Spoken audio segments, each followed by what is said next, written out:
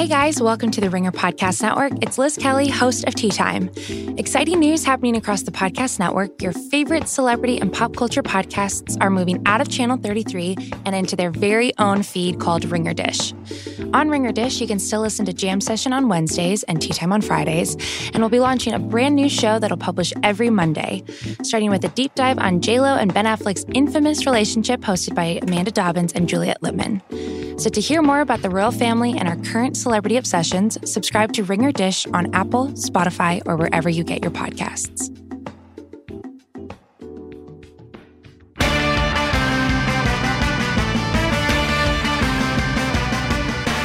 All right, welcome to Against All Odds, part of the Ringer Podcast Network. Cousin Sal here. I am also joined by heel producer Jim Cunningham. What's happening, Jim? Not much, Sal. How you doing? I'm good. Well, you and I were better than Tate. Tate Frazier, Master Tate is back. He's laid up at home. He's got back issues, right? Supposedly, allegedly. I think he's practicing for the spelling bee. He saw 8 people won this year, so he's hoping like he could be in the top 16 next year. Is that what he's doing? Yeah, I think so. All right. Well, he claims it's from carrying Titus on One Shining Podcast. He has massive back injuries, and it's never going to end. But we do wish him well. We wish him back, although we love having Jim on as well. And we also love having my gurus of gambling, my barons of betting, my wizards of wagering, the degenerate trifecta, Brother Bry, Harry, and Darren the Parlay Kid. What's happening, fellas? What's going on, Sal? Hey, Sal. What's going on, buddy? Oh, there's just too much show. There's too much show, guys. In 2 weeks, we're going to have no show. We're going to be previewing hot dog eating contests and Thailand's improbable run in the Women's World Cup, nonsense like that. But for now, there's so much. There's NBA Finals. We're going to preview Game 3. Meta World Peace is going to join us. He has a documentary out on Showtime. That's phenomenal. NHL, we're up to Game 5 in the Stanley Cup. I want to talk about Anthony Joshua and Ruiz. What a fight that was. One of the biggest upsets in heavyweight history. We're going to go over best bets. Riverboat Casino, so much. The degenerate trifecta went 1-2 last week. Well, that wasn't. Let's first get to this. We broke news, guys. We broke news. My interview with Lamar Odom. He admitted to, he has a little thing for Khloe Kardashian again. And then all of a sudden, People.com is reporting on it. It's not enough that we're the number one sports gambling podcast in America. Not enough that we have 10 million downloads. Now we're breaking news, Parlay Kid. Can you believe this? Where does it end for us? Very, very impressive, Sal. What do you make? People? Was it People Magazine you made? Yeah, People Magazine. I guess the .com. Yeah, maybe not print, but wow, that's wow. That was breaking news, Sal. I mean, that was the very next day. That hit the news. Unbelievable. Yes. Great job by you. Thank you on that. Great job. Yeah, bro. Our publicist finally sprung to action. And you know what? We have Meta World Peace, like I said, coming on. Very good odds that we break news once again. I mean, that guy has a lot to say.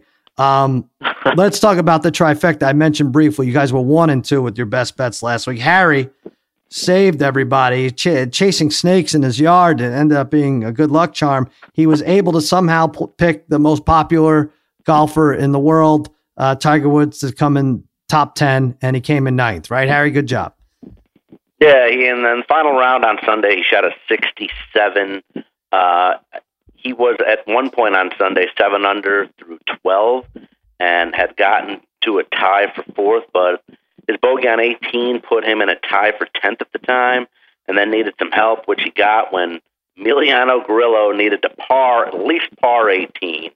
And then Darren's guy from a couple podcasts ago, Bud Cauley, had to bogey 18, which they did. And just like that, Tiger slipped into a tie for 9th and a sneaky top 10 finish winner. Insane. All right, well, we're going to have Joe House on to preview the U.S. Open next week. He'll be on Tuesday.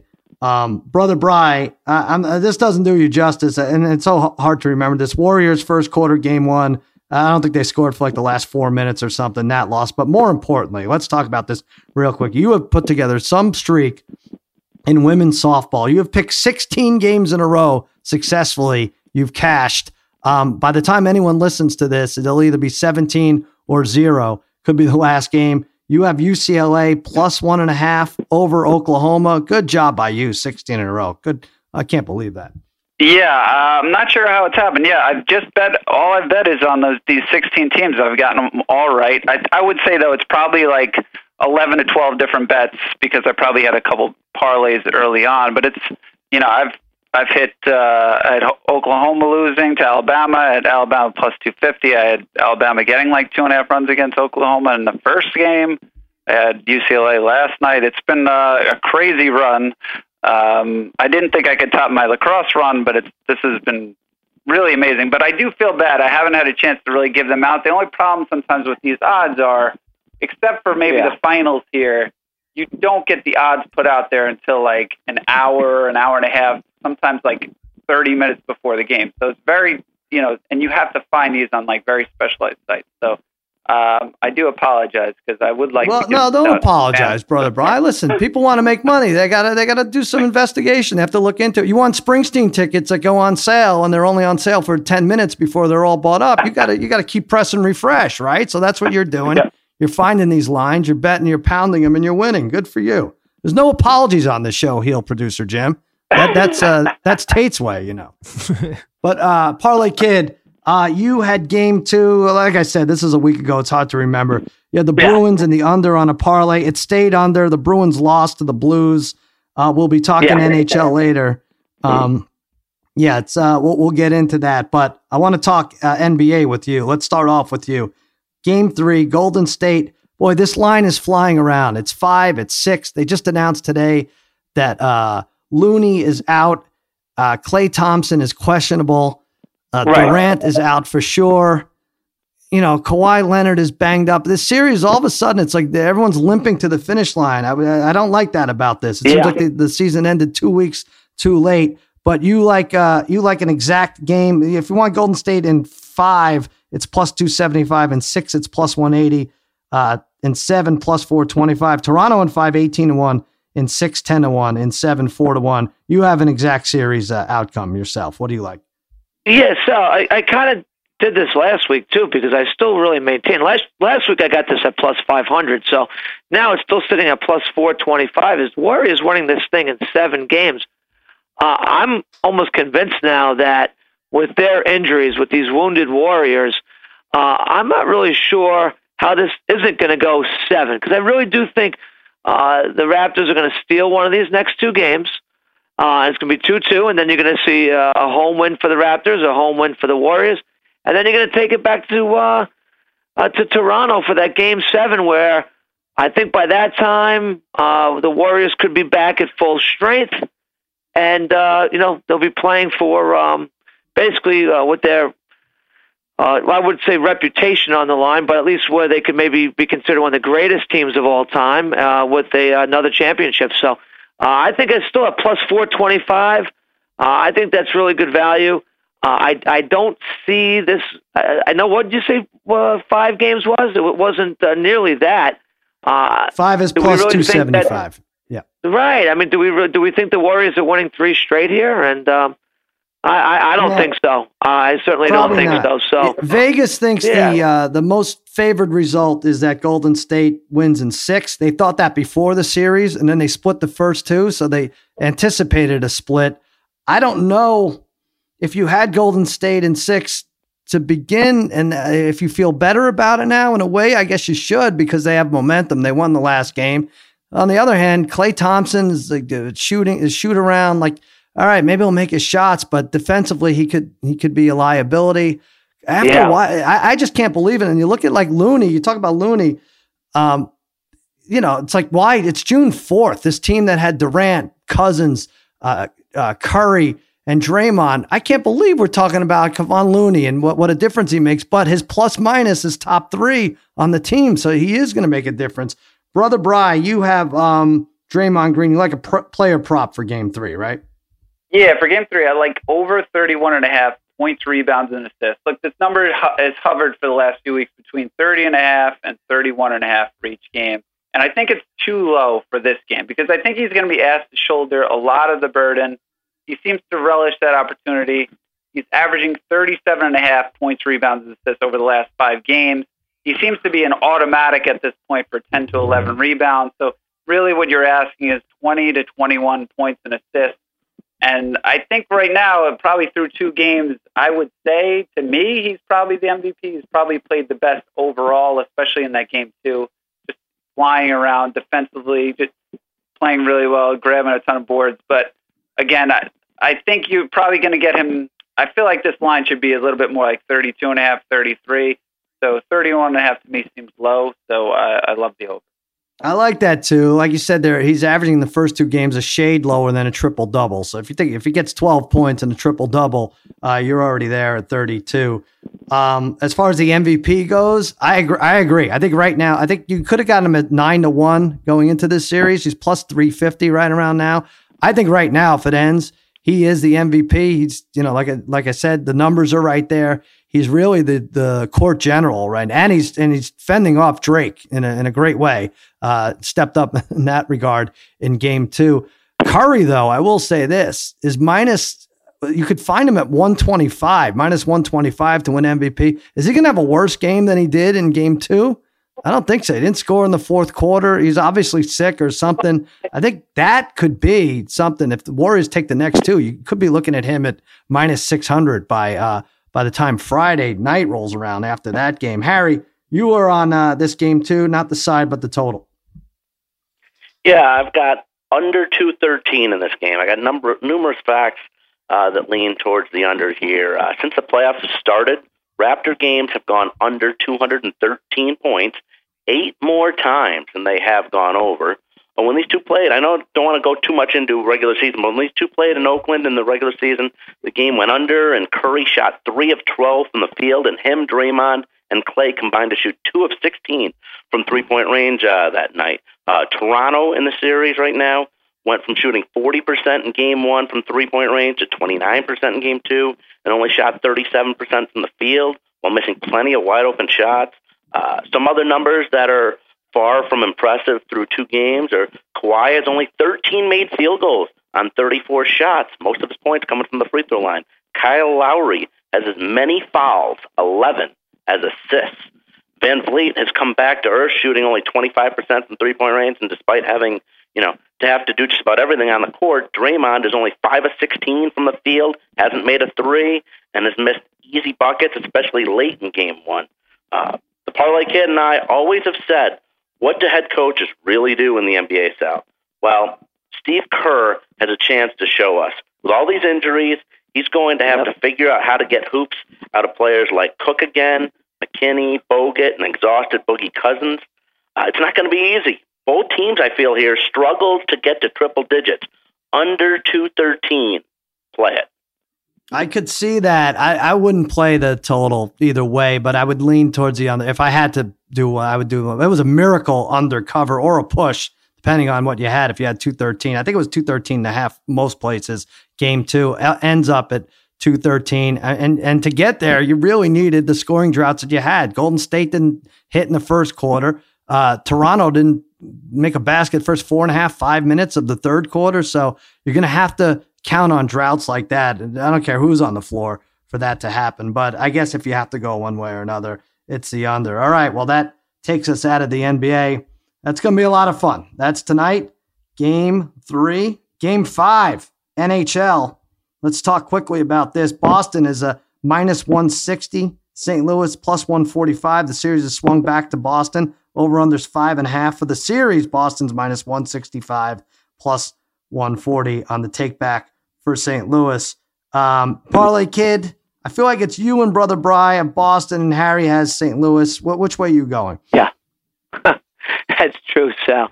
How's Bill? Is Bill able to sleep with all this hockey going on, Sal? Has it been all right? I haven't checked on him. Right, I should check on him. Oh, man. He must be so stressed over it, I'm sure. No, but it's been a good series so far. I really think it's been very enjoyable. If you like hockey, it's been a really good series. I think what we've seen here is the games that the Bruins have won, they've been clearly a dominant team, especially, the score has indicated that. And the games that the Blues have won, I feel like the Blues have been real dominant at times, but the Bruins have been able to keep those games, very close. Okay, like the other night, and obviously where I lost on Game 2 last week we saw that overtime, right, when the Blues just dominated for like 4 minutes of overtime. Have you ever seen a 4 minutes of domination like that? What the Blues did to the Bruins in that overtime? Well, I guess what the Sharks did to come back and beat Vegas, right? Oh, that is true. That is true. Yeah, that's a great point. But so on this game, look, this is one of these games. What's happened so far? Bruins win, Blues win.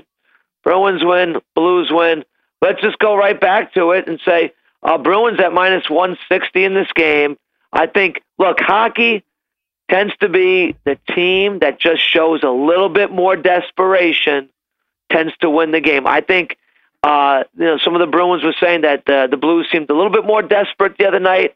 I do think the Bruins come out with a little bit more fire than they showed in Game 4. And being that they do have a little bit more talent than the Blues, I think they win this game and so take minus 160 right there. The Blues have minus 160. From some hockey playoff stats from Covers, the website Covers. The home teams, Parlay Kid, you'll like this, 46-40 straight up. The over-under is dead even, 40-6. What else do I want to see? This is the crazy one. Favorites on the puck line, which is minus 1.5 goals, 24-60. How is that possible? How is that? That's just. I feel like anytime I have plus 1.5, I'm getting dumped in an empty netter with 8 seconds left. In that regard, wow. But, I guess that's at 24-60 puck lines.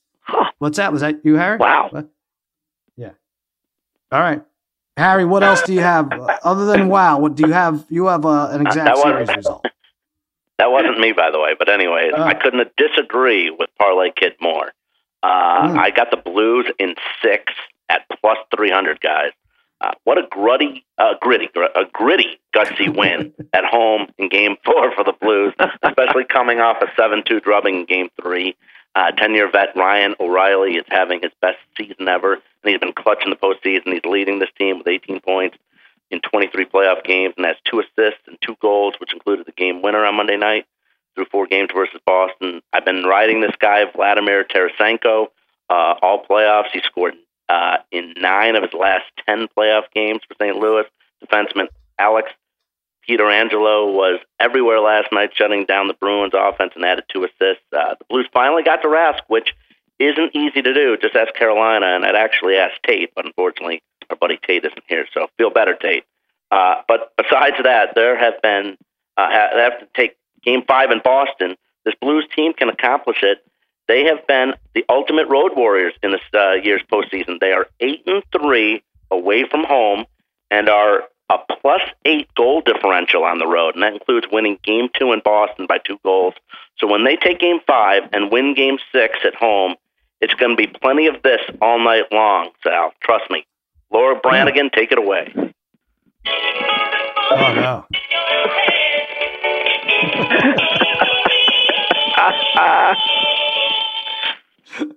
All right, we can kind of hear it. I know what you're saying. Got it.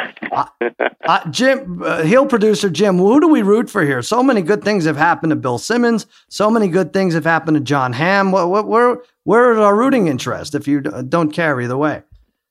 It's got to be against Boston. Against Boston. You're going against your boss. Yeah. I'm from New York. We can't have Boston winning everything. No, anymore. I know. Enough is enough. John Hamm is a big fan. Brother Brian, give us a good prop for Game 5. Yeah, it's funny. When I looked at some player props, I didn't necessarily love some of them. So the one I'm going to go with is Brad Marchand to not record a point, plus 140 in regulation. Look, I was staring at, I wanted to take him to have a point, but minus 200 was way too high of a line for him to score, to record a point. Because he's recorded points in 5 of 6 games and 8 of 11, which sounds great. But overall in the playoffs, he's recorded a point in 12 of 21 games. So laying minus 200 was way too high. And plus, this is in regulation time, too. So minus 200 to me was way too high. So I thought, based on the numbers, plus 140 in regulation was good value. But again, I mean, it was more, this play was more, I hated the minus 200 number more so than loving him not to score a point. It's tough. I kind of like the matchup. I like that it's a 3-game series right now. St. Louis, Harry, you were complaining. I mean, obviously that's why they lost Game 3, St. Louis. They could not contend with the Bruins power play. They kept that in check for Game 4. And here we are. We have a good series at Game 5. Let's turn our attention right now to that fight. Anthony Joshua and Andy Ruiz. I had Anthony Joshua by knockout on every single parlay I can imagine. So many winning parlays went down because of that. And Brother Bry, I mean, at the point when Joshua had knocked him down in the 3rd round, what do you think Ruiz's live odds are? He obviously went off at 11-1 or 12-1 before the fight started. But when he's down on his back and knocked down and looking fat as ever, what are his odds? 40, 50-1 to win that fight? Oh, probably 100-1 right after that. I mean, I think everybody just assumed Joshua was going for the kill and end it, but it was amazing. I mean, I was impressed by Ruiz, and I found myself after he recorded that first knockdown when he hit Joshua on that ear with the temple. Like, I just found myself really pulling. I was watching the fight with Parlay Kid. I was really pulling for Ruiz right after that. I mean, I was the first one to make fun of Ruiz because of how fat he was. But, I mean, look, he was quick. He let his hands go. I mean, he threw more punches than Joshua, or at least it seemed. I mean, although I know the 4th and the 5th rounds weren't crazy, but I give the guy credit. I mean, now all the pressure's on Joshua. Now I think all the critics are like, well, maybe Joshua really isn't that good. But impressive performance by Ruiz. And I think he's a fun guy to root for, although I don't even, in all honesty, I really don't even know if he's still a top 8 heavyweight, but he's fun to root for, that's for sure. It's fun to root for. He's on Jimmy Kimmel Live. He was on Tuesday night. Oh, nice. I look at the guy. I see a combination of Harry and Harry. And I think that's kind of where it stops there. I mean, he calls himself the little fat kid. He eats a Snickers bar or candy bar before every fight. Parlay Kid, is this what it's all about now? Is this what boxing's come down to? Like, I'm looking at Tom Schwartz against Tyson Fury, 12-1 odds. Maybe we go with Schwartz. He's a big German guy who's knocked out other German guys. Not much to speak of, but some of these guys just don't show up in shape, much like Joshua. I was saying that. I guess maybe you don't have to at least look in shape. Maybe that's a little overrated. Sal, and we're talking about the line here. I'm almost positive I went on because I was going to put Joshua on a parlay. And I went on and saw him at minus 3,900 right before the fight. Minus 3,900. Yeah, I think that's right. I saw him 3,600, right around there. Yeah. Right. Yeah. So I was like, why? So I said, I can't touch. I'm not. Why even put him on a parlay at this point? That's ridiculous. And when we saw Buster Douglas many years ago beat Mike Tyson, that was a very similar upset in terms of odds. But when you look at Douglas, for that fight, he looked like a boxer, right? He was svelte. He was in shape. He glided around the ring. He looked like a boxer. Ruiz looked like Buster Douglas like 20 years after that fight, right? Yeah. His shape, he just didn't seem. I mean, you looked at, even though we know boxing, Sal, you just look at those, and we know anything can happen. If you look at those two fighters, even we would say, how can this one guy beat this guy? And it happened convincingly. So this wasn't like a fluke punch. He kicked the crap out of him, and Joshua basically quit. He quit. Yeah. He never even he hardly protested the ref stopping the fight. He showed no heart to me. I think anybody associated with Joshua should really, really be embarrassed and discouraged for the future, as far as I'm concerned. I agree. And furthermore, he's minus 335 in a rematch. And I think there's probably no way that I don't take Joshua in the rematch. Right, Bri? I mean, I'm just so stupid. No, I mean, it's going to be back. It's going to be back in England. It's minus 330 actually seems really low right now. I would just assume a different outcome. But would you say, Sal, that was would you say that was the second biggest heavyweight upset of all time? I mean, after Douglas Tyson? I mean, we had Lennox Lewis, McCall, Lewis, Rockman. But, I mean, to me, Rockman was still a very good fighter. McCall was a little bit more of a big upset, but I think the odds, McCall was only 5-1. Right. But Was that the one where he cried? No, he cried in a losing effort, right, McCall? There was a lot going on in the heavyweight division back then. No, I'm with you. And by the way, I was about to come on this podcast and say before that Ruiz fight, I was going to say, because we lost I lost with Gustafsson in the MMA, also winning in the third round kind of thing, controlling the action. Like I was about to say, with these combat sports, you really can't even parlay two together. You're so lucky if you survive one of them. You should be able to survive a minus 3,900 as Parlay Kid mentions, or whatever it was for a knockout, minus 700 or something. But yeah, I'm stunned. I don't necessarily think it's bad for boxing, but it just there's more inconsistency now than ever. Wouldn't you agree? Yeah, no, I would say I'm really getting the great thing about UFC is you have the odds are usually relatively close and you have big upsets all the time. The problem with boxing I always had is like, how many times do we see recently like minus 2,000, minus 5,000, minus 10,000 even? Yeah. And I was finally glad one of these upsets actually hit because I couldn't tell you the last big upset in boxing in general to hit, usually because there's such a mismatch. I mean, maybe one of the Charlo brothers recently when he had lost, but aside from that, I mean, I think, we just consistently see these minus 2,000, minus 3,000 matchups, and you just assume, oh, this is an easy win. And I think we all assumed that here too. It was interesting. And I will say this, I have no data to back this up, but if you go halfway through an MMA fight and halfway through a boxing match and you take the underdog, you're more likely to hit in the MMA match, right? If you're live betting these, wouldn't you be better off live betting the underdog in almost any MMA match as long as the underdog is still breathing? Yeah. I mean, this was a little bit of a different case in the boxing. You usually don't see something like this. In UFC, you see it all the time. I mean, you could be winning. I mean, it's so hard for me to even bet UFC anymore after the Rose fight because again, you could be dominating even for 4.5 rounds and then just I've seen it before where guys have gotten knocked out with 2 seconds left in the fight. So I mean, and losing the fight easily. So Harry, did you care at all about this? Did you like Ruiz? You like his thing? Hey, I'm all for the fat guy. All for the fat guy. There you go. That's what I say. It's a great moment for all of us. But that brings us plus fat and bald. You gotta love it. Oh yeah, that's right. You just need to get the tattoos. You'll be right there. And a touch of Mexican in you. You'll get right there. That brings us to our sponsored segment, Captain Morgan's Make Believe Riverboat Casino. Each week, the degenerate trifecta and I set sail tackling pretend propositions related to sports and pop culture events. We're talking second place finishers. Jeopardy James lost. That's official, right? That's not a spoiler alert. It happened about 2 days ago, so we're okay. It actually happened in March. I think it's probably the best kept secret in the country. Wow. Like, right?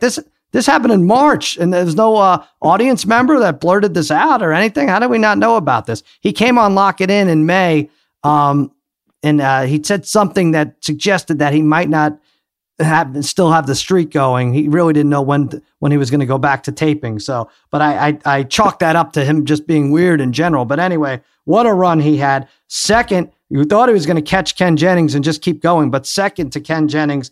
It got Captain Morgan thinking, what is the greatest second place finisher, or who is the greatest second place finisher of all time? Is it the Buffalo Bills at 5-2 odds, Jeopardy James himself 7-2, Hillary Clinton 5-1, or the movie La La Land at 9-1, or The Field at 3-1? But it's very sad. I feel like I've bet on all of these and lost. I don't know why. But Harry, start us off. Best second place finisher. Sure, Sal. I know you're pretty partial to probably La La Land, but I'm going to take the Bills at 5-2. Look, this run went from not just 1 year, not 2 years, but went 4 years. This run went 4 years in a row. Started with losing to my Giants as an 8-point favorite in 91. Sal, we were back in college at Oswego. I think we were at the bar Tiffany's, weren't we, for the 13-point loss the Bills suffered to the Redskins. And you and the Parlay Kid had your moments in the sun when Buffalo went back-to-back, losing to Dallas. All those years, a bridesmaid, never a bride for Buffalo, and putting up incredible offensive numbers and having superstars on both sides of the ball. I mean, everybody, Kelly, Thomas, Reed, Lofton, Tasker, Bennett, Talley. I mean, it was a sick team and they just never could get it done. But as a Giants fan, thank God for Josh Norwood. That's all I can say. Bills at 5-2, easy winner here. Is it Josh Norwood? Did he change his name? He probably should have changed his name. Scott, didn't I? Oh, I thought you said Josh. Okay. Brother Brian, you'll get Harry growing up. What? He should have. In Western New York, it was just everyone was a Bills fan. Parlay Kid, you and I loved the Redskins in that game as much as a Cowboys fan could love the Redskins. We had them, and then we obviously liked the Cowboys in the next 2 years. After that, I did lose betting the Bills against Harry's Giants. I still can't believe they shortened the game like they did. Brother Brian, you agree it's the Bills?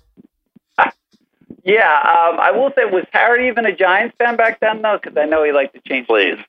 He was a Giants and Atlanta Braves, one of those. But I'll go with the Bills too, because you know how tough it is as a fan when you lose a Super Bowl like this, especially one that inspired the plot for Ace Ventura. So imagine that, and then losing 3 more years in a row. Like that's as brutal as it gets as a fan. I mean, I can just imagine, when the Raiders lost the Super Bowl, like how upset I was, and then I can only imagine that happening 3 more years in a row. Crazy feat, probably something we'll never see in football again. So I'd have to give it to the Bills. Yeah, I mean, Brian, speaking of the Raiders, your Raiders, they lost. What was the score? The Bills would kill teams in the AFC Championship game. Was it like 51-10? I know I don't have the score right. 51-3. 51-3.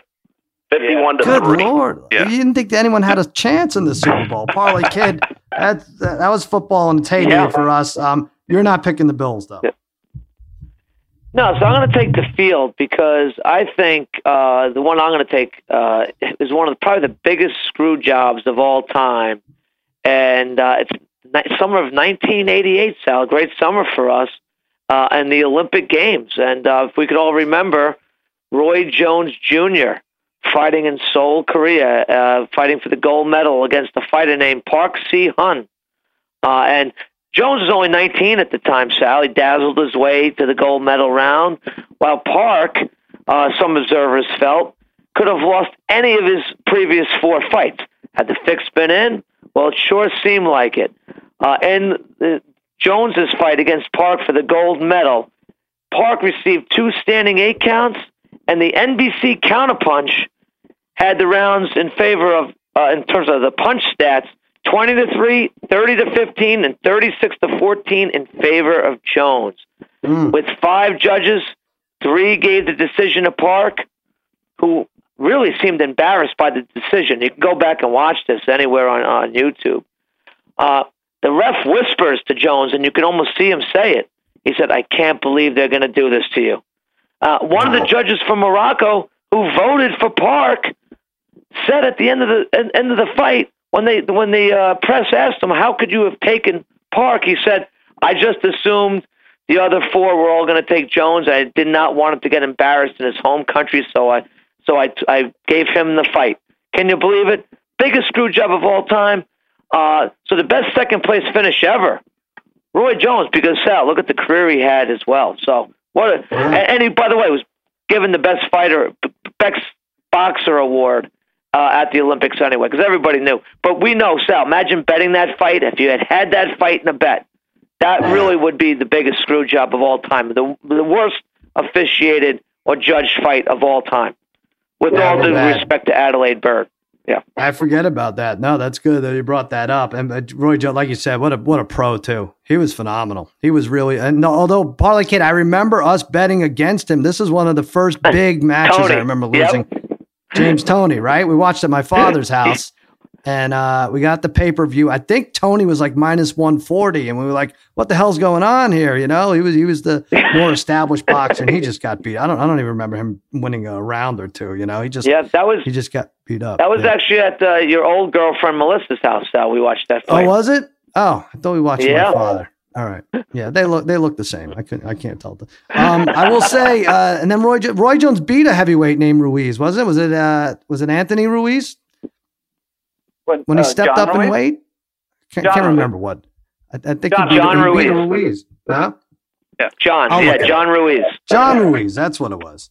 All right. I'm going to go off the board too, Parlay Kid. I'm going to go field. You guys, this is fun, sports and everything, but there's something more serious than sports where a second place finish, like it really changed a life. And I think you guys know where I'm going with this. It was season 2, American Idol, Clay Aiken over Ruben Studdard. I didn't have money on it, but anyone who's going to tell me with a straight face that Clay Aiken came in second, he lost by 134,000 votes out of 24 million. He went on to be a politician and successful, and he had albums and releases, and probably surpassed Ruben Studdard outside of that. But I would say, what a screw job that was. He took it like a man. He took it, Clay Aiken, like the man that he is, and went out to make a career out of it. But he should not have lost to Ruben Studdard in season 2. Do you agree with me, Hill, producer Jim? Yeah, that's a good one. Do any of them stand out to you as a second place best runner-up? How did Harry not go with Daughtry? Yeah, really, Harry. Was Daughtry second place? Good point. Well, no, Daughtry didn't come in. He didn't come in. Daughtry finished fourth that year. Fourth. He finished fourth. What a host job that was. But Sal, I will say, in my top 5 American Idol singers of all time, Clay Aiken is definitely in the top 5. His song, people out there listening, listen to Invisible. Great song. Invisible by Clay Aiken. Great song. It's Invincible. Did you say Invincible? I'm having trouble hearing it. Invisible. It's invisible? I thought it's this is an argument I don't want to win because I would know it would prove that I know too much. But I think isn't it Invincible? Invisible.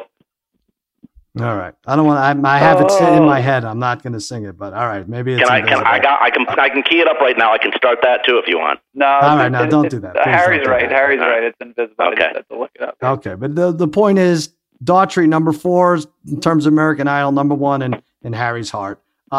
That's another week of Captain Morgan's Make Believe Riverboat Casino. No matter how you live like a captain, Captain Morgan reminds you to please drink responsibly. Captain's orders. Jim Cunningham, but pick one of these 3, 4, 5, whatever it is. I was leaning towards the Bills, I guess. I mean, I don't want to take anything away from everybody else. I think they're all losers to me, so it doesn't really matter. It's the perfect answer. All right. Speaking of everyone being losers, we narrowly avoided that last week when Harry dug out with Tiger Woods to finish in the top 10. We have a lot going on. There's Women's World Cup. We have French Open, NCAA baseball. There's an MMA card, NBA, obviously NHL, the Belmont. Start us off, Brother Bry. What do you like for your best bet? Ooh, all right, yeah. So I was going to go with UFC bet, but you can't spell UFC without Fox, so I'm staying away from that. So I'll go. I was looking at Women's World Cup too, but I think I'll really prep myself over the next week or two for that. Hoping to hit on that. But I'm going to go Nadal minus 2.5 sets versus Federer in the French Open semifinal. Nadal's playing fantastic as usual on clay. He destroyed Nishikori in the quarters. He's only dropped 1 set so far, and has actually only dropped 1 set of his last 24 sets on clay. He's 13-2 against Roger on clay. He's never lost him at Roland Garros. I know they haven't played in forever, so I think to me that just favors Rafa big time here. He's won 8 of the last 9 sets on clay versus Roger. And again, that was a long time ago, but I mean, Roger's barely, before this year, Harry, what did you tell me? When was the last time he even played before this year? It's been 4 years since he's played on clay at Roland Garros too. So yeah, and last time they played there, he beat him in 2011. Nadal beat him in 4 sets in the final. Yeah, wow. So I think this is a clean sweep, wins in 3 sets. Some of these maybe even wins 6-2, 6-3, 6-4, 6-2, something like that. So I would not, in these big matches on clay, I just would not bet against Nadal, and I feel like this is the only way you can really bet it because you get it close to even. So I'd take Nadal minus 2.5. All right. Well, but you and I couldn't believe it. We saw it listed. Just the regular line is minus 800 for Nadal. I know he dominates on clay. He's been great, but Roger Federer is Roger Federer. Went against Wawrinka. I had him in a parlay today. Wawrinka had beaten him 2 out of 3, last 3 on clay. I think he's playing pretty well, but Federer, I like that. I like Nadal. I don't know about 2.5. All right, let's think about that. Parlay Kid, what's your pick? Sal, this is not going to probably be a popular pick with you because it's going to deal with the horse racing at the Belmont, Sal. And this is the 15-year anniversary, Sal, of the Parlay Kid having Birdstone at 36-1 going against Smarty Jones. And you guys remember Smarty Jones. He was an overwhelming favorite going for the Triple Crown. And down the stretch they came, and Brian and I had a front row seat right there down the stretch. And Birdstone edges out Smarty Jones, and I win a lot of money. I was probably the only person, and this is true, I was probably the only person, probably how many people were there, 100,000? Oh, yeah. I might have been the only person at that time that had Birdstone. So here I am celebrating, and everybody else was ripping up their losing tickets because people they wanted to have a winning ticket, right? So people were buying tickets for like $1 to win like 2 cents, right? Just to say they had a winning ticket for the Triple Crown. So I'm coming back with an underdog here for the Belmont, and hopefully it's nicer. Brian, it was like 50 degrees that day. I was drinking hot chocolate at the Belmont in June. I'm not kidding. It was cold. So I'm going to go with the horse named Everfast. He was a late entry to the Preakness, and he was trailed early on, in fact, for most of the race. But Sal, again, down the stretch, here he comes, and he ends up coming in second in the Preakness. This horse is a finisher. The Belmont is a longer race. This horse will excel as the race goes on. The longer the race goes on. And guess who the jockey is, Sal? Luis Saez. What horse was he on? In the Kentucky Derby, Maximum Security. This would be justice if this guy could win the Belmont because he got hosed in that. I feel like he did. I'm really rooting for this guy. He's in the second post position, which at the Belmont, the horses that tend to be inside, like in a lot of races, 1, 2, and 3, their odds of winning increase. And Everfast is 16-1. It's one of the larger long shots here. Was 6-1 a few days ago. All of a sudden, 16-1. Let's jump on Everfast with the jockey Luis Saez, Sal. Let's do it. All right. I got to say, I'd feel a lot more comfortable if it was Andy Ruiz Jr. riding that horse. But I mean, he's got a lot of pop, a lot of buzz right now. I think he could actually get across the finish line first. Harry, you were right. I looked that up. It is invincible. It's not invincible. I take it back. I always thought that was Invincible by Clay Aiken. I don't know. Maybe he's not the man I thought he was. What's your bet? You have a golf bet, right? Yeah, I have a golf bet, but just before I get to that, Sal, consider one bit in Brian's bet. I know he's got Nadal minus 2.5, and they haven't played on clay, like I said, since 2011. But the last 5 times they have played each other, Nadal and Roger. Roger is 5-0 against Nadal the last 5 times they met. None of those, obviously, on clay. All right, get your own bet, Harry. We're done with this. I have to. What do you anyways, think? Yeah, I'm gonna stick to my golf. I'm gonna go to the RBC Canadian Open. And I am going to take Dustin Johnson to finish in the top 5 at plus 115. He's plenty rested off his second-place finish at the PGA Championship, and where he was the only golfer to shoot in the 60s all 4 days. He's taken the last 2 weeks off, so this is a nice warm-up for him before the U.S. Open at Pebble Beach. He loves playing north of the border. On a different course than they play now. In 2013, he finished second. But on the course they do use now, he has been lights out the last 3 years. In 2016, he finished second. In 17, he was 8th. And last year, he won this tourney shooting a spectacular 23 under. DJ to finish in the top 5 at plus 115 is my best bet of the week. All right. I'm going to look for it. I don't know if I can find it, but I'm going to bet DJ to finish exactly 5th, tied with 11 golfers. I think I can get probably like 60 or 70-1 because Harry, that's your MO. I mean, you won outright with Tiger, right there but you're right around there every single time, right? Yeah, it's real close. It's very close with these Harry golf bets.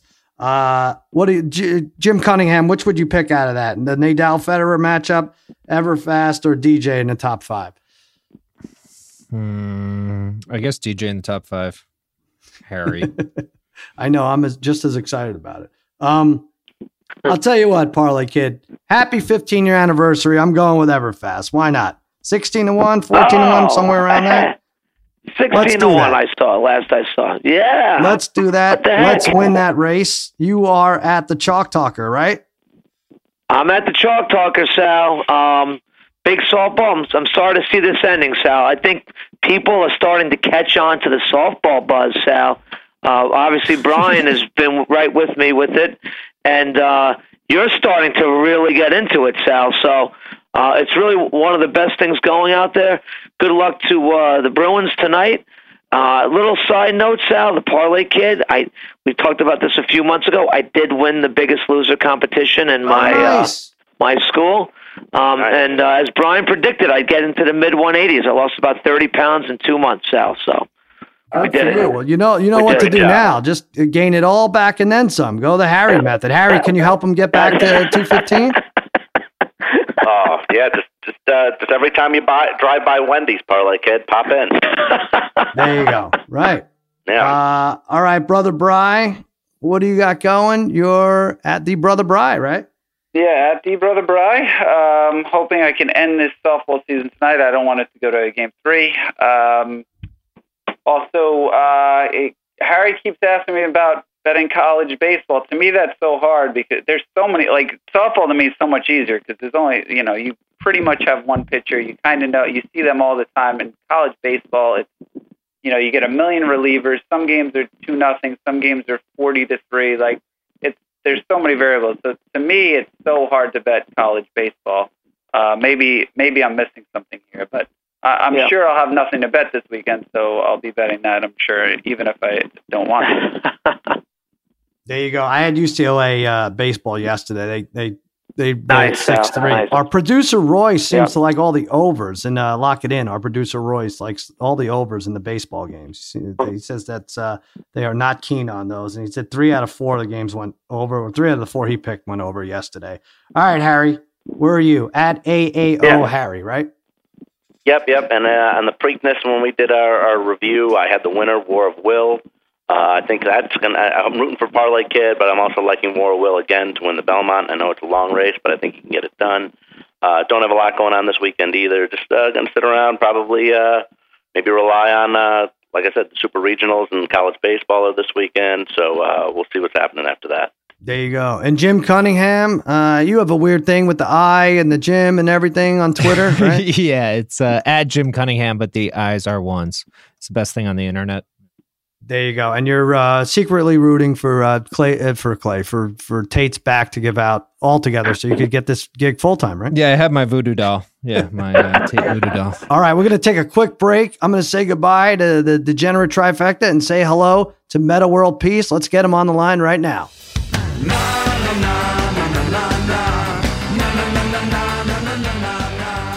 All right, we're back. Against all odds with Cousin Sal. Game 3, NBA Finals tonight at Oracle. Tied up, 1 apiece.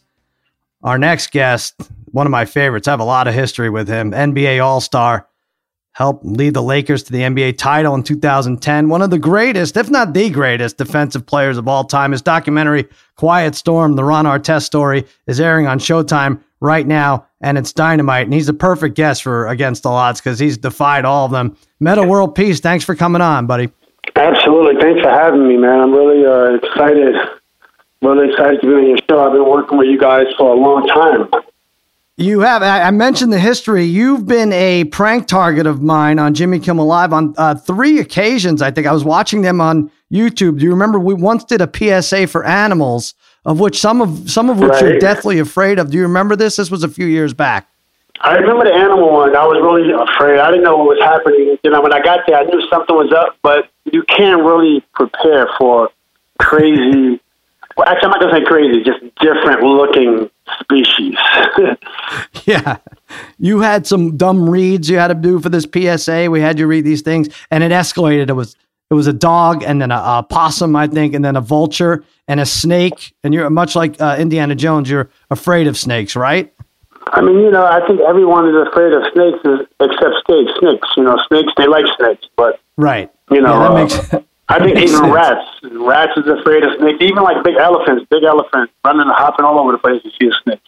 Yeah, I never understood that. An elephant would run from a scatter from a mouse and everything. But yeah, and then I came in dressed as a giant bear and blew the whole thing. And then we did it. I think the next year we did something where Amari Stoudemire helped out with this.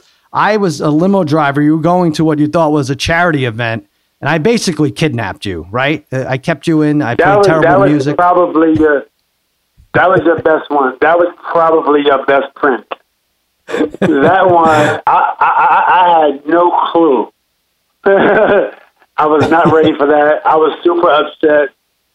I was thinking of ways to get in the front seat, move the car. Oh my goodness! It was Amari did great, by the way. Amari's so funny. He was terrific. I was lucky. I was in a beard. I was in prosthetics, and so as to not that you would recognize me anyway. But I was lucky that day that I wasn't dealing with Ron Artest, because Ron Artest would have shoved me in the glove compartment. I probably still would have been there, but that was a lot of fun, I think. that was fun, man. I really, you know what? And I panicked so much, I was ready to jump out the car and say, Heidi, I'll come save you later.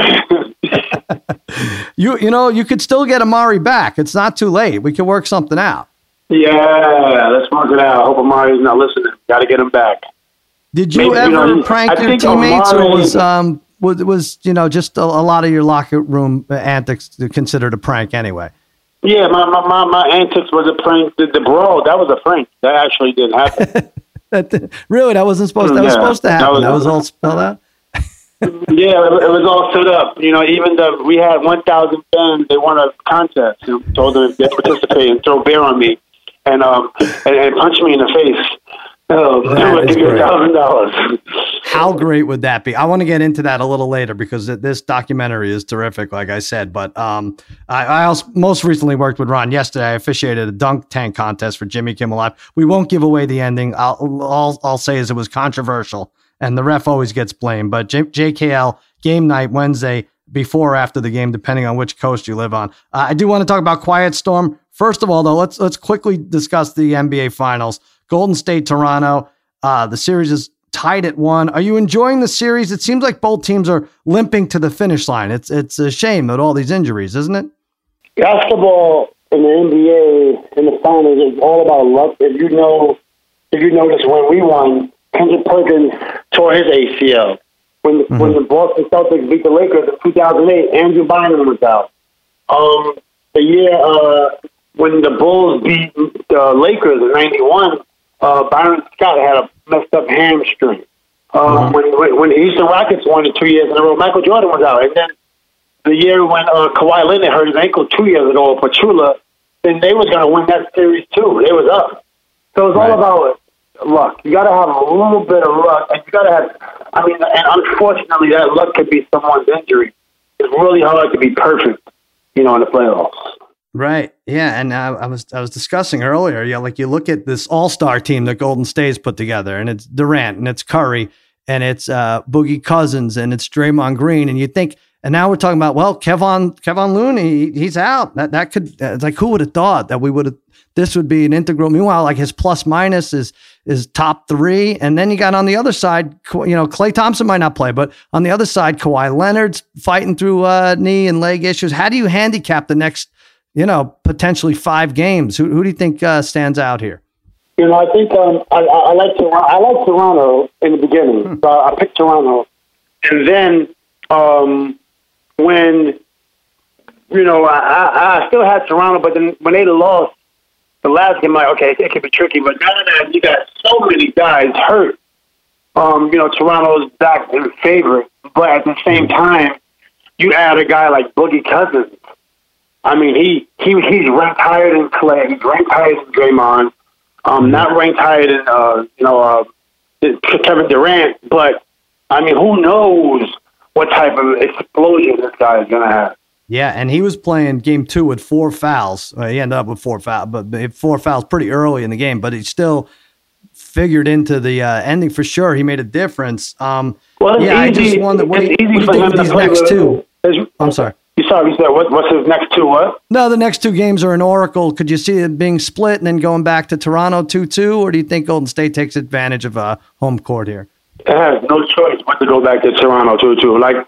So as a basketball fan and people talking about sports on radio and podcasts, we always say, okay, this team won. This is what the other team has to do to get better. Then the other team goes up 2-1, and then we say, okay, this is what this team got to do to get better, right? We go back and forth as fans, especially as commentators. So if I'm speaking for Toronto, it must go back 2-2, right? It must go back 2-2. Right. There's no other options. No other options. Right, for sure. For sure. Yeah, I think all right, so 2-2. And now in terms of a gambler, I got to figure this out here. So maybe I take Toronto in the points. Okay. And then, you know, if they don't do, I double up on the points. Maybe the way to do it is the MVP. Who do you think? Does Steph Curry, I think I had like 23 points, didn't have any points in the fourth quarter in game 2. He is the favorite to win MVP. It's pretty low odds, though. I think he only gets stronger throughout the series. He must, right, for Golden State to win?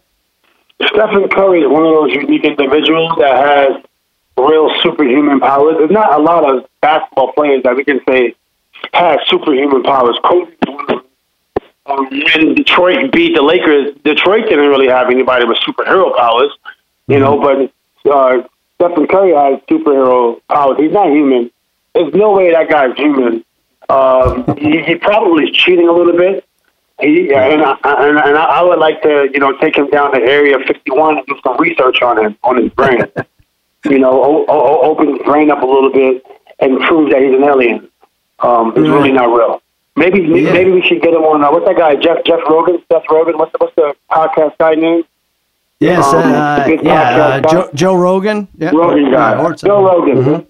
Yeah, Joe Rogan. We need to figure out. We need me, you, and Sal. Let's go on the show and prove that Seth Curry's an alien. I think so. You know what? Maybe we find out when he's in the middle of the night. We take that mouth guard out of his mouth and have it analyzed. Yeah, something like that. There. Yeah, analyze it. He's not real. He's not. He is phenomenal. He is probably the best shooter we've seen in the last 10 or 15 years, for sure. And I think he does have to step it up. Yeah, it's weird when you see like a Freddie VanVleet stay with him for like a quarter. It's like I don't even know what I'm watching. I don't think my TV's working, but that's why I think Steph breaks out in the next couple of games. Let's talk about this documentary. And like I going into last night, I knew I was going to have you on, and I was like, you know what? I could watch it. It's like 2 hours, or I could just, you know, I could go online and look at what it's about and everything. I was like, you know what? I'm going to watch it. And you know what? I'm glad I did. But now that I did, you're going to suffer a little because I have a million questions. I'll try not to ask too many, but it was dynamite. And if the goal was for people to look at Metta World Peace in a different light, you hit it. A+ across the board. You're happy with the way it came out? I'm very happy with the documentary. Johnny Sweet and Colleen from CAA and Omar Machado from Bleacher Report. So these people was going to do a documentary on my game, showing how good I was. Then as I started talking, because every time I talk about basketball, I kind of get philosophical and always spiritual and different things like that. So they took the interview, changed the whole entire doc to something they thought would inspire people, something that I think could potentially win an Oscar. I think has the opportunity, has a chance. And so I didn't even get a chance to finish the documentary that we started out doing, which is about basketball. So this doc is amazing, it's inspiring. You know, it's really inspiring not only to kids from my community, but this is inspiring for people when you can come back from crazy, when you can come back from, you know, nervous breakdowns, depression, you know, and then come out on the opposite side and not by yourself, but with a team, meaning therapists, counselors, social workers. You know, I used all my resources from all the great people in this world. And you know what? It was a good thing, positive thing. It was excellent. It's Quiet Storm, the Ron Artest story. It's on Showtime right now. I'll tell you, all right, let's start with, now you talk about cooking and selling crack in Queens. It was Queensbridge. That's a tough neighborhood. I lived in East Northport on Long Island, about 30 miles east of you. That was a tougher neighborhood, but we could talk about Queensbridge for a second. No, I'm just kidding. Queensbridge is much tougher. Discussing how you're proud of Queens and even how you were disrespected by rap songs. The Bridge is Over. That was the name of it, right? And what did they say? Queens keeps on faking it. That got to you and your friends. You couldn't take that. I mean, you know what? It was a brilliant song by KRS-One, and although I wasn't like a rapper, I was young at that time. I mean, you heard all the artists in the neighborhood start to take that little personal, and everybody started to rap more and really tried to say, okay, KRS-One, you said, Queens is faking it, and that's not true. But it was a really great battle between KRS-One and MC Shan and all that stuff. It was really cool. By the way, this is about 96, 97, maybe a little earlier, about a decade earlier. My favorite team of all time, the Mets, the 86 Mets. I think they would have proven beyond the reasonable shadow of a doubt that Queens was not faking it. You had some tough guys there. You had Ray Knight, was a Gold Glove winner, boxer, Golden Glove winner. You had Kevin Mitchell decapitated a cat. Like this is a badass team. I don't think Queens should suffer in any regard, but and especially you stepping out from Queens. Well, we love our Mets and we love our Jets. Yeah. I don't know who we love out of the Knicks and the Nets. I don't know who we love out of the Knicks and the Nets, but no, we love all. We love all our New York teams, man. We love all our New York teams. Everybody's like representing, and but we just gotta win. The fans in New York is too much. They put so much pressure. Imagine coming home and every time you come home, like your mom is just like, "What are you doing? Oh, you suck. You can't even clean the dishes." It's like give them a break. Give our players a break, and let them try to win. There is something to that. I mean, there's a lot to it, obviously. If a Kevin Durant came to you and said, look, I'm thinking of signing with the Knicks, what would you say? Would you warn him against that? Would you say, hey, you're going to be in headlines every single day anytime you lose with this team? Or would you say, hey, you're the kind of guy that could overcome this, step it up, really put the Knicks on the map? Anybody that signs with the Knicks, I'm proud of, because it's hard to play in New York City. A lot of people shy away and they run away from it. That's why Carmelo deserves a lot more credit than what he gets, because he was the only star in New York City. He had no help. And you look at, I'm not going to say no help. He had no other stars on his level, right? He did have J.R. Smith and Kenyon Martin. Those guys played great. But he didn't have any more all-stars. And he don't get enough credit for being by himself. No other all-stars. Right. So, okay. So you have your finger on the pulse with this. So, like as far as talent makeup, as far as mental awareness and how much capacity they have to take on the media and everything. You think Kevin Durant and Kyrie could be a good fit for New York, or do you think Jimmy Butler would be better? Or is there anyone, who am I missing out of the big free agents? In the last couple of years, New York, they cannot sign 3 all-stars. Right. And part of the reason is because the fans need to lighten up. Mm-hmm. And that's one of the main reasons. And then the front office cannot get influenced by the fans. Who cares if the fans don't want to buy a ticket because they're mad? So what? Don't come, don't watch it. Mm-hmm. They have to treat it as like a process, and they have to give the players a chance to grow, and they have to show support with the players. Because the fans in New York City is rough, and they can influence you. They can make you panic. That's why I love play. That's why I played in New York City, because anytime the fans would say things like to me at St. John's, I would tell them to bleep, bleep, bleep, bleep, bleep. True New Yorker. You bring up a good point. The fans blame the ownership, and certainly there's enough to go around there for the owners. But the owners could just as well blame the fans for players, free agents, super max contract guys not coming to New York. But you were able to do it, like you said. You went to St. John's. Coach Jarvis figures in prominently in this documentary. He's great. He talks about how he dealt with you. He would pray a lot. Sometimes the praying didn't work, and resulted in a typewriter being thrown through the wall in Louis Carnesecca's office by his secretary, right? Yeah, Coach Jarvis, he was thrown. The documentary is called The Quiet Storm, but Jarvis was actually in the hurricane. And I feel bad for Jarvis having to deal with a player like myself. But you know what? People like Jarvis is why people like myself do well, because somebody's willing to take the job somebody's willing to help the kid and not give up on the kid. And people like Jarvis deserves maybe the Nobel Peace Prize, because when you're dealing with Ron Artest, he deserves the Nobel Peace Prize. Well, you know what? You were pretty good. You know what? You had a good attitude about it. You said something interesting to when you were entering the NBA. You weren't even sure if you could do it. You said, you know, in order to overcome the size of like a Mason or an Anthony Mason or a Charles Oakley or a Karl Malone, you had to build up hate for whoever is on the other side. And I respect that. And I think, what do you think of those words now? I think it is healthy if it comes from the right place. Are people able to do that and keep it in check, you think? I would advise them. I would advise that hate that you build up, you got to understand it's really passion. And when you can take that passion and funnel it towards a goal, you're going to be way more successful than building up hate to get motivation. Because you're not going to be balanced. You want the goal to be balanced. You want it to be targeted. And if you're thinking about how much you hate someone, you're not thinking about the task, meaning somebody's cutting you off, put it to your legs, you know, they're out hustling you. What you going to do? What's the strategy now? You know, they're double teaming you. What's going to happen? You know, they're contesting your shot. Hands is in your face. Can you still focus and see through the fingers and make the shot?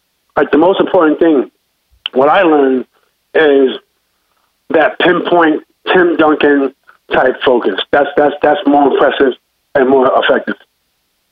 So, okay, so you could build up hate, but you have to channel it in the right direction. I mean, it must drive you crazy in today's game where guys are exchanging jerseys after the game. Like that wasn't Meta World Peace, right? You wouldn't do that, right? You have to, the hate for the other side has to extend at least through the 3 hours, right? Yeah, I didn't exchange jerseys. I exchanged other things on the court. Yeah. I exchanged, blows. Right. Yeah. Yeah, it's a different kind of exchange. But no, I really appreciate somebody like myself when I see like LeBron and Wade and exchanging jerseys or hugging each other. Like, I appreciate it, because when I rewind, I wish I would have done that every game. After every game, you know, I really love to see people, acknowledging, or especially during the playoffs, that's a little bit different. Like, on the playoffs, see you later. But the regular season, more than half of your games, you should be, going down, saying hi to a player you don't know, because those 24 players are in the same family, and I really believe in that. Well, that's nice. Yeah, I don't even know how you would do it as a professional athlete, turning it on and off like you do. But I want to talk about the incident in Detroit where you beat up the entire Pistons crowd. And earlier in this podcast, you mentioned that might have been a prank. It wasn't the entire. It was 97%. It was 97%. I know you had most of the mezzanine and the floor seats, but you guys covered this in a great way. And it wasn't. It was 90% of men over the age of 18. You channeled your energies in the right direction. Yeah, absolutely. It's take me through this. And you guys go over it in a great way in the documentary. But Ben Wallace. So first of all, the fact that everybody was still in the game. I think you were up 12 or 14 points with 20 seconds left. Seemed like everybody was in the game. You didn't want Ben Wallace to get the easy layup, so you come in with a hardish foul, right? And then he retaliates. Ben Wallace had a wedgie. He was mad at me, and because he had a wedgie. That's what really happened. But no, that's not. It could have happened. But I wanted to make sure that I fouled Ben Wallace and I give him a layup, because it is what it is. But I didn't expect the brawl. I didn't plan it. It was a hell of a movie, and much better than Game of Thrones, by the way. Especially the last episode of Game of Thrones does not match up against the brawl. It doesn't match up, right? We know this. Okay. You know, much better than the ending of Game of Thrones. Much better. So then I think you had the right idea to lay on the scorer's table, you know, and while all this craziness subsided, right? Absolutely, man. I laid on the scorer's table because, you know, I really, I mean, when I was going back, Ben pushed me. You know, I was ready for that confrontation. I kind of expected. I mean, I kind of expected him to maybe get in my face. I didn't really expect the push. When he pushed me, the referees and the players, they didn't want to see a fight. So then you see everyone gets involved. And I kind of just like, I didn't try to go back at him. I just kept going back. He's pretty strong. And then and everybody kind of said, no fighting, no fighting. You know, like even the referees, they never seen a fight before. No fighting, oh no. The world came to an end. You know, and me and Ben Wallace, we don't mind a little bit of scrapping. You know, so I think like what they should have done, this is what should have happened. They should have said, okay, Ben Wallace and Meta, they want to fight. Everybody clear the court. We get our gloves. The lights come on us like at Madison Square Garden with Deontay Wilder versus Anthony Joshua style. You know, we put our trunks on, the shirt off, red gloves on, boom, box it out. That would have been way better, you know, than that whole brawl incident. It was nothing I can do. At this point in time, I like to laugh about it. You know, I like to laugh about it because I was upset about it for years, and now I'm able to laugh about it. The brawl is not as funny as I'm making it right here. The brawl is way more informative. But, you know, the scoring table was right there. I chilled out, got hit with the cup. You know, I ran into the stands. When somebody was on my back, I was like the Incredible Hulk. I go into the stands. The gentleman that bet, John Green, that he could hit me, he laughed when I got hit. As I was running to the stands, he was laughing, and then he realized I was coming towards him. He stopped laughing. He was like, and then as I wanted to shake him really hard, he was like, I didn't do it, you know. John did it. And it was so much, you know, but I think everybody a lot of people was wrong that night. The person who I hit, you know, he made the bet. And then John Green, who grabbed me, I thought John was grabbing me in the stands to say, you know, come on, man, just chill out. So he grabbed me. I'm like, okay, I'm going to chill out. Somebody's grabbing me. Then he punched me in the face. So then I turned around. I slipped. I watched Mayweather, right? So I slipped. You know, I throw a right cross. And then I get hit with another beverage from someone else. So then I run back in that direction after I get hit. It was definitely, luckily nobody got hurt in the stand. I was really happy that nobody got hurt, you know, in the stand, except one person from the Pacers, which is unfortunate. He hurt his back. I felt really bad about that. That whole incident was unfortunate, and I'm so happy that we were able to talk about it, move on, you know, and watch Godzilla. Godzilla's pretty good. Yeah. Yeah, I mean, it was an unfortunate incident for sure, but it also could have been the greatest Coke commercial of all time. I mean, you got hit with so many Cokes. Yeah. John Green throws the Coke. Forget about Mean Joe Green. John Green is the greatest actor in a Coke commercial ever, if that's the case, right? There was so much being thrown around. It really could have been. It really was. It was like, you know, they could reverse it a little bit, maybe, you know, add some different writing, you know, to it. But yeah, what an amazing beverage commercial. Yeah, absolutely. And, you know, and the other thing I noticed is there was a lot of, for 20 seconds left in the game, there was a lot of Coke and popcorn remaining. What are people waiting for? Are they going to eat this stuff in their car? Like, why was there so much popcorn and Coke left in everybody's aisle there as you're being ushered out? Who was it? Was it Chuck Persons grabbing you, taking you through the tunnel? Well, you know, Chuck Person actually was drinking a lot of the Coke. If you see him, was he? You ever throw popcorn in somebody's mouth? Yeah, you ever throw popcorn, they put their mouth open and throw popcorn in somebody's mouth? Chuck Person had his mouth open waiting for popcorn. You know, but Chuck Person is like a father figure to me. He got in some trouble with the NCAA, but it has nothing to do with me. He's a father figure to me. You know, big brother, really love Chuck. Yeah, absolutely. I think a lot of people loved you. You know, you lost a sneaker deal out of it. LA Gear backed up. But honestly, if I'm them, I'm like, this is great. This only shows that our sneaker, our product, can get you off your back and 10 rows up into the stands in like 5 seconds. I mean, what other, as far as performance goes, you really did a good job. They missed the point.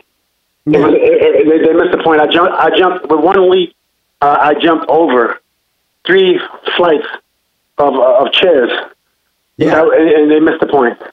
They missed the point. So, And so the ending for this, the documentary, it really couldn't be more gratifying. The 2010 championship Lakers, you hit a gigantic 3 to go up 4 in the final minute.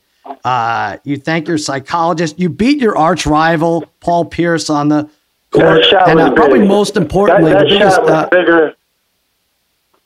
Yeah, I was going to say Kobe passed the ball, which is the most fascinating thing in the whole documentary. I mean, that was amazing moment. The shot was big. The shot was bigger than a fake silicone butt. It was really a big shot. Well, I loved it. I loved the whole thing. And you auctioned it, and it's really for mental health awareness, right? I mean, you auctioned your championship ring. You did that a few years ago. You continue to do more and more about, it really is important for people to understand, like they rooted for you or against you based on how your mental illness manifested itself, without knowing the problem. They said, oh, he's crazy, or he's a sore loser, or we loved him. And they chalked it up to immaturity, but really there were like real issues in there, and players go through this all the time, right? There were definitely some real issues that you really, if you're a professional, owner of a company, CEO, founder, it's not your place to worry about what somebody's going through, but there was something there personally. And as a human, we take care of other humans, we take care of our planet, we take care of our animals, and now people are more sensitive to these issues, and you can see the community of mental health supporters is well and alive, including myself. So when we see people go through things, rather than judge them, we try to help them. We try to help them, try to give them support. And that's what we do. Well, you're doing great work. Documentary is called Quiet Storm, the Ron Artest story. It is on Showtime right now. It's really good. Also, last week, Lamar Odom was on this podcast, kind of made news.